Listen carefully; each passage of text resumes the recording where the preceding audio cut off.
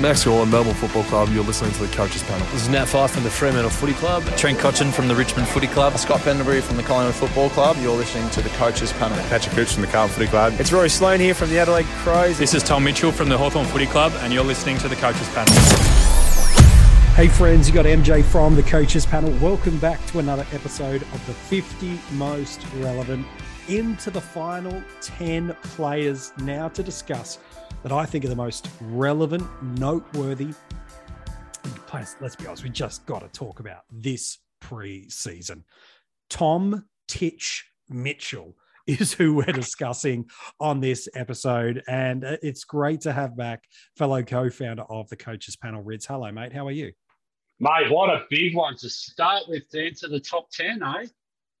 Over the past probably 5 or 6 years of fantasy footy, there has been not many bigger names. There's maybe bigger seasons from players, but not many bigger names than this 28-year-old Hawthorn midfielder. Last year, we started to see the re-emergence of that dominant 2018 season. Last year, his top score in AFL Fantasy and Dream Team, it's a monster. 171, while in Supercoach, it was a 157 against the Collingwood Football Club. Both, it's crazy to feel, don't even hold a candle to what he did back in 2018. He's got 190 plus scores as career high averages, the 195 in AFL Fantasy and Dream Team against the Giants, while a 192 against Carlton in Supercoach. Last year, averages of 115.5 in DT and AF, while a 117 in Supercoach. In that format, he's setting you back just under 640K, just a touch under 670,000 in AFL Fantasy, while he is $685,600 in Dream Team. And we've had some pretty phenomenal fantasy football players over the past decade, haven't we, Rids? It's Gary Ablett, Dane Swan, Tom Rockcliffe, and I think by the time that Tom Mitchell hangs up the footy boots, he'll be regarded, certainly amongst fantasy football coaches, as one of the greatest ever fantasy players. Yeah, he's absolute royalty. Like, he's as good as they come. So and he's consistent. Like, when he moved to Hawthorn, he just took it to a new level, didn't he? Yeah. So, I mean, we've still got 2022 to go, and this is the most intriguing year, I think, of the Tom Mitchell journey so far. So, but, I mean, he has to be top 10, doesn't he? Really, he's done enough work. He's going to be relevant almost any time he gets it. Like, you know, he's able to be selected by teams in a fantasy aspect. So this guy is just an absolute ball magnet. He's phenomenal at what he does. He ranked first in the AFL per games for handballs, disposals, effective disposals, and uncontested possessions per game. He's a dominant ball winner. He's elite in so many scoring columns that I could spend the next 10 minutes on the podcast explaining what makes him elite. But from a fantasy football perspective last year, over the year, it looks good. But when you drill into the numbers, it gets even better. He scored 19 AFL Fantasy and Dream Team tons last year. Yeah, that's not a typo in my voice. 19 tons. 10 over 120 and 5 monster 130 plus scores. And he had just the 3 games under 100 all year and nothing below 71. Before the Hawks bye, he was doing okay. He averaged 105. That's fine. However, over the final 11 games of the year, his lowest score was a 105 and he averaged 126. By the end of last year in fantasy, he was ranked 5th overall for averages and points, and only Steele, Miller, Lyons, and McRae were better off than him. While in Supercoach, he ranked top 10 for points and averages, 17 tons, 9 over 120, 8 over 130. That is the comfortable captaincy range you want to be in that format, including that 171. And again, a similar scoring pattern of pre-buy and post-buy. Pre-buy, 6 tons and an average of 105. Going fine. Post-buy. Round 13 onwards, the final 11 games, tons every week, a lowest of 110 and an average of 128.6. That's starting to get back to what he did in 2018 when he averaged 129 across the formats. I don't know if we can talk him up anymore. This guy is just a beast when it comes to fantasy. And the surprising thing for me was I've always seen him as DTAF relevant, and one that I could go without in Supercoach. But last year, especially after that bye, he just took it to a new level. So I suppose that's why. I mean, we've talked all the good stuff, and we're going to have some intriguing conversations shortly, I believe, Yeah.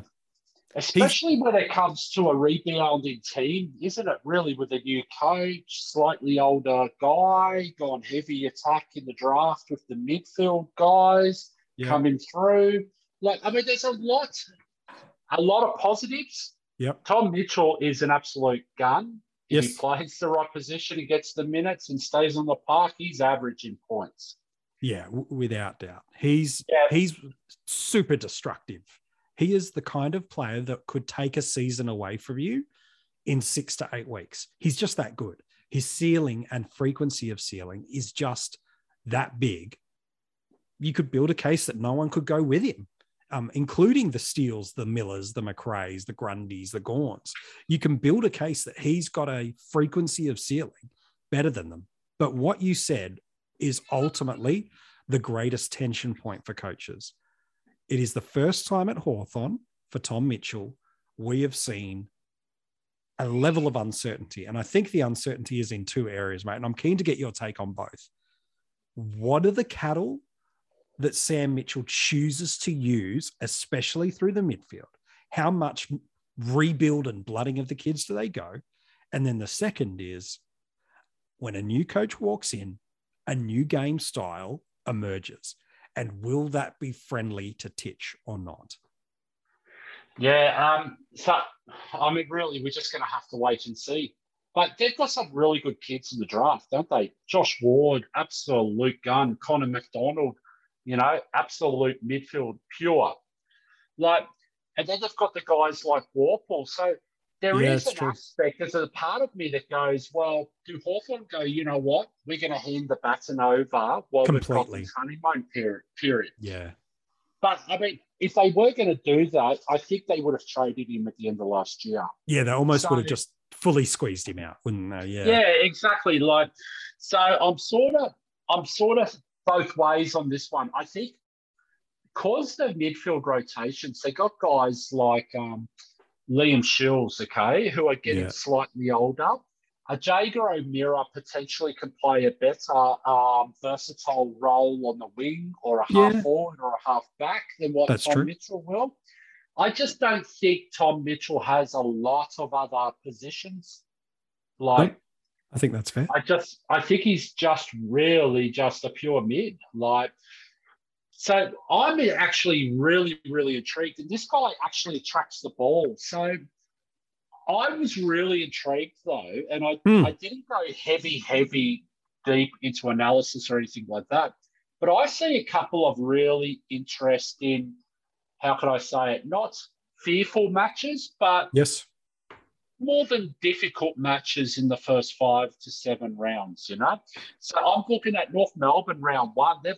They're the type of team that would love to upstage Carlton and potentially could look at playing very accountable in the midfield. They've got a team like Carlton. Now, how's George Hewitt going to play? Is he going to play a little bit of an accountable role? They've got a guy like Ed Curnow. Yep. Now we look at Geelong. Round 5, So, one of the things that we didn't see much of it last year was the Irishman being tagging. Yeah, well, he became a tagger and in the midfield, and from all reports, he's going okay in this pre-season. And then we've got Melbourne, which is in round 7. So I just think it's not a difficult or a fearful draw. I just think it's an intriguing draw, and I'd love to watch it. So I think this decision comes down to will you start him or will you plan to upgrade to him? And at what stage through the year do you want to bring him in? Because, long story short, MJ, how many times have we said this over the years? When the kids come in, they get tired after a while. Without you question. need these types of guys, and they're going to run home pretty well, I reckon. You know, you need a Tom Mitchell to pretty much get the team through the preseason, get the team through the full season, and then build in and enter the 2023 preseason. And that's going to be the biggest one for a rebuilding team like Hawthorn, I would have thought.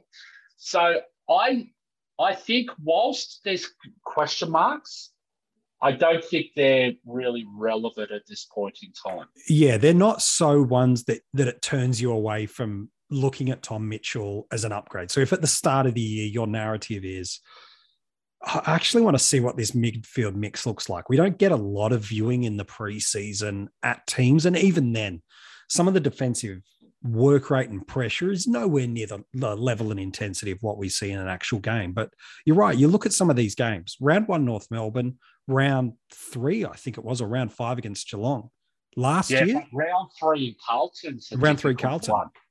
2 of his 3 lowest scores came against Geelong and North Melbourne last year. Now, is that causation or correlation? Go into the data and have a look. But for me, I think Titch gives you a little bit of confirmation bias either way you look at it, isn't it?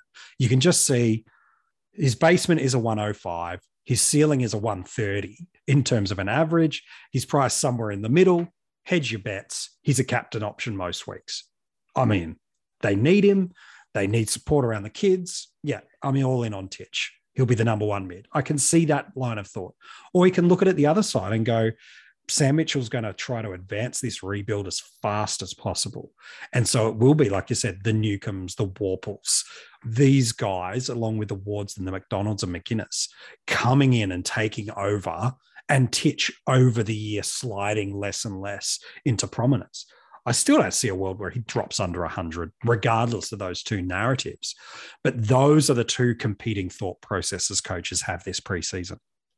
Exactly. And I don't know whether I'm underselling Hawthorn a little bit because, I mean, they're actually not a bad team on paper. They've got really good up-and-comers coming through. They've got guys like Gunston coming back. Sicily back. If these guys stay on the park, this team's actually, they're going to be around the mark, for competing to finals. So there may be a little bit of a narrative around, Hawthorn might actually be alive long into the season. There's no reason why not. We saw what Essendon did last year and everyone put a line through them. So I'm one of those ones that go, you know what? You don't fail because of something you know. Correct. Rightio. So in these situations, I go, well, Tom Mitchell, I don't care what the price tag is, okay? I know he's an absolute beast. And once you've got him, you got him. Exactly. I know that he's a freak, okay? And he may start slow. He may not. Explode. Who knows how this works? He may just go bang from word go. But I don't want to fail by knowing that he's a beast. Yeah. And that's sort of how I'm leaning towards this guy. I'm Yeah. sort of like, with Dream Team AFL Fantasy, I just think you don't go against what you know unless there's a clear reason why. To go against another way, yeah. Unless Sam Mitchell comes out tomorrow, and often this is the case when you do a pod and you make calls, then the coach comes out tomorrow and says, oh, yeah, we're going to play Sam Mitchell as back pocket. Yeah, thanks, Sam. Great, yeah. And I did do that on purpose. I know you did. I know you did. I appreciated it. The thing was, sometimes this happens, but unless, something that's absolutely obvious, and I say this again, if there's an injury, if there's a knock on his role. Yeah, what happens? I just don't see anything at this stage with Tom Mitchell. He had the potential to be traded out of Hawthorn. If and they weren't going to chose to keep him. Well, they chose to keep him. Yeah. Now, I don't know the background to why they chose to keep him, but there was enough noise, to know there was a bit of smoke around the place. So obviously their decision was, maybe there was no takers, but sure, we've seen other people that get forced out, and get unders, a cheap bargain. I don't see that happening with Tom Mitchell, and there was no disgruntled footballer at the end of last year. There was no stories around being held against his will. No. And we saw that the year before with Josh Dunkley a little bit. That's true. Dunkley was really professional about the whole thing, but he actually went out and requested a trade to Essendon because he was pretty much forced, you know what I mean, to a point, We didn't see any of that with Tom Mitchell, so I don't think there was much to it. So I don't see how his role changes, mate, when we enter 2022. I think so. I think at best, the people that are going against Tom Mitchell can hope for is a small clip off his ceiling. I think that's the best you can hope for, and that's still a 110 midfielder. I think for those choosing to start him, if you can deal with that as the worst case outcome is a 5 to 6 point regression, while you know that he was pushing that 130 average over the last 11 games of the year, and you go, I see the upside, and I'll take the downside of a 110. Or for me, I look at Tom Mitchell and I go, look, I'd love to squeeze him into my personal Supercoach team, but for my structure, I just can't right now. But in Dream Team and Fantasy, he's right in the mix. And I don't see a world where I don't have him across the formats by season's end. Something would have to drastically change to make that. And the biggest problem is his ceiling. When he has a day out, he goes on a massive day out. 170. You only need to have a 170 in, a 2 or 3 week block, and you could go 100 and 100 and you're still going okay. Yeah, you're going 135 over that. Yeah, exactly. Yeah, you see what I mean? So it's like, I don't know where you did your maths, by the way, MJ, but it's not right. Yeah, I'm not going to advocate for my school at this point, no. But Tom Mitchell's ceiling is so high that at any point in time against any opposition, he could get 140 and blow what you were thinking was going to happen. Yeah. So, you don't want to go to a week-to-week decision around, especially in Dream Team and AFL Fantasy, and play the break-even game where you're really throwing darts at a dartboard in the dark room. You're just hoping for the best outcome. Yeah. So guys like this, I just don't like going against guys like this, but I also don't want to convince people that you just absolutely lock him in. Yeah, because of previous history. There's enough there that if you're looking for a reason not to pick him, you can feel justified.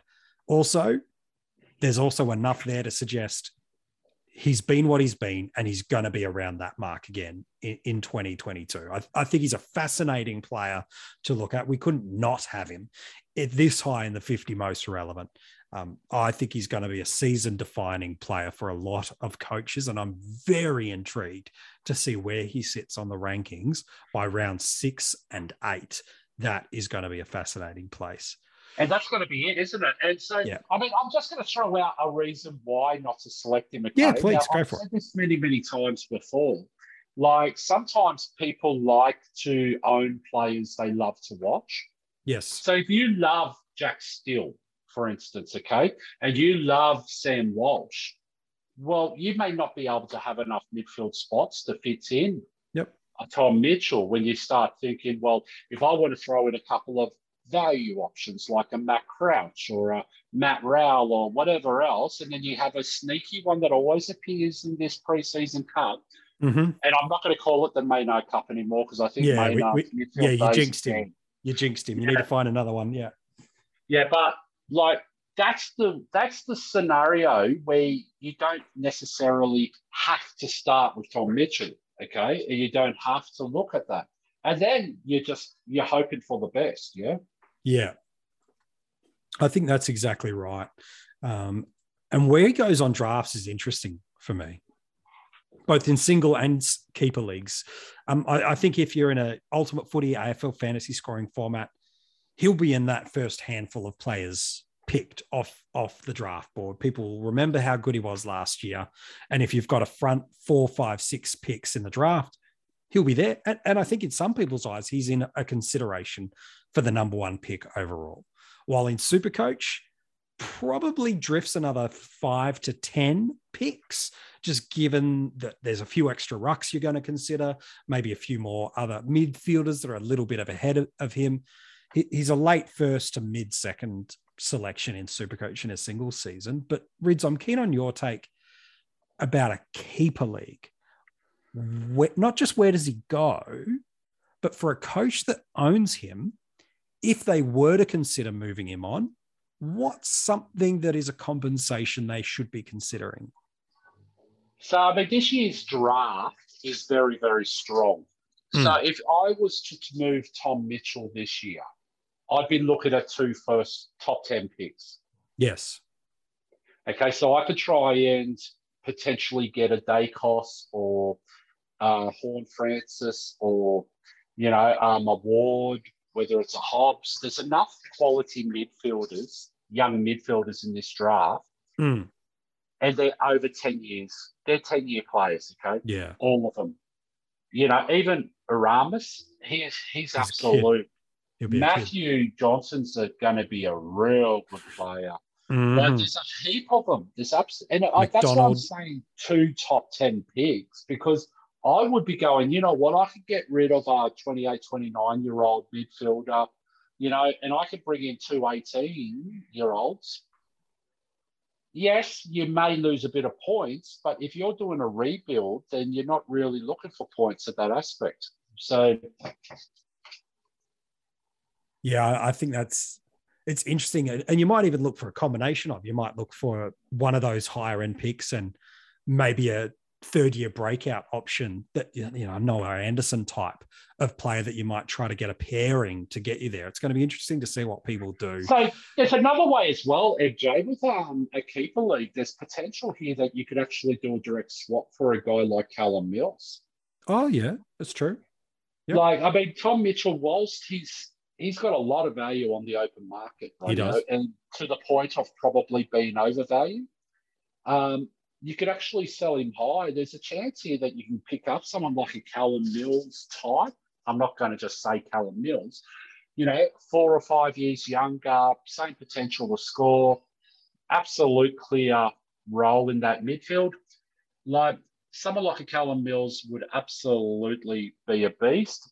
Now, there's also potential that you could potentially look at someone like a Tim Taranto, who may have had a more down year than last year, maybe questions around whether he's going to be forward, what's his role, or maybe you absolutely love someone like a Harry Schoenberg, okay, from Adelaide, and that apparently all report he's absolutely flying, he's going to take it to the next level. So you might go, you know what, I might be able to get a Harry Schoenberg, and I might be able to get another quality midfielder like, let's just say, Jacob Popper. Yep. Heaps of options about how you skin the cat, really, isn't there? Yeah, but I just think you don't take unders, okay? This is the time to cash in for these guys when there's a lot of value around. And I think that's some really good advice. Hey, mate, as always, appreciate your work on this and every other podcast we've had you on so far in the 50 Most Relevant. Too easy. If you want to go and read the article on Tom Mitchell, it is online for you now at coachespanel.TV. The links to join our Patreon supporter group, that is also for you there for just a couple of bucks a month. You can get additional hidden group access, extra podcasts, some team reveals, and a heap of other hidden information that we don't share with the rest of the public, but our Patreons get. Oh, and you get some cash league prizes as well. So definitely worth you checking out. If you've loved what you've got from the panel in 2022 so far, consider becoming a Patreon member. And it does help us do what we do every single day here at Coaches Panel. Tomorrow, we enter single digits. I won't say this player's name, but all I'll do is this. He's one of the easiest no-brainer picks of 2022. And when I hear people say, I'm not starting him for insert reason, on the inside, I smile and I'm happy to let them go against him. I don't see in a world you don't start him. Who is he? You'll find out tomorrow in the 50 Most Relevant.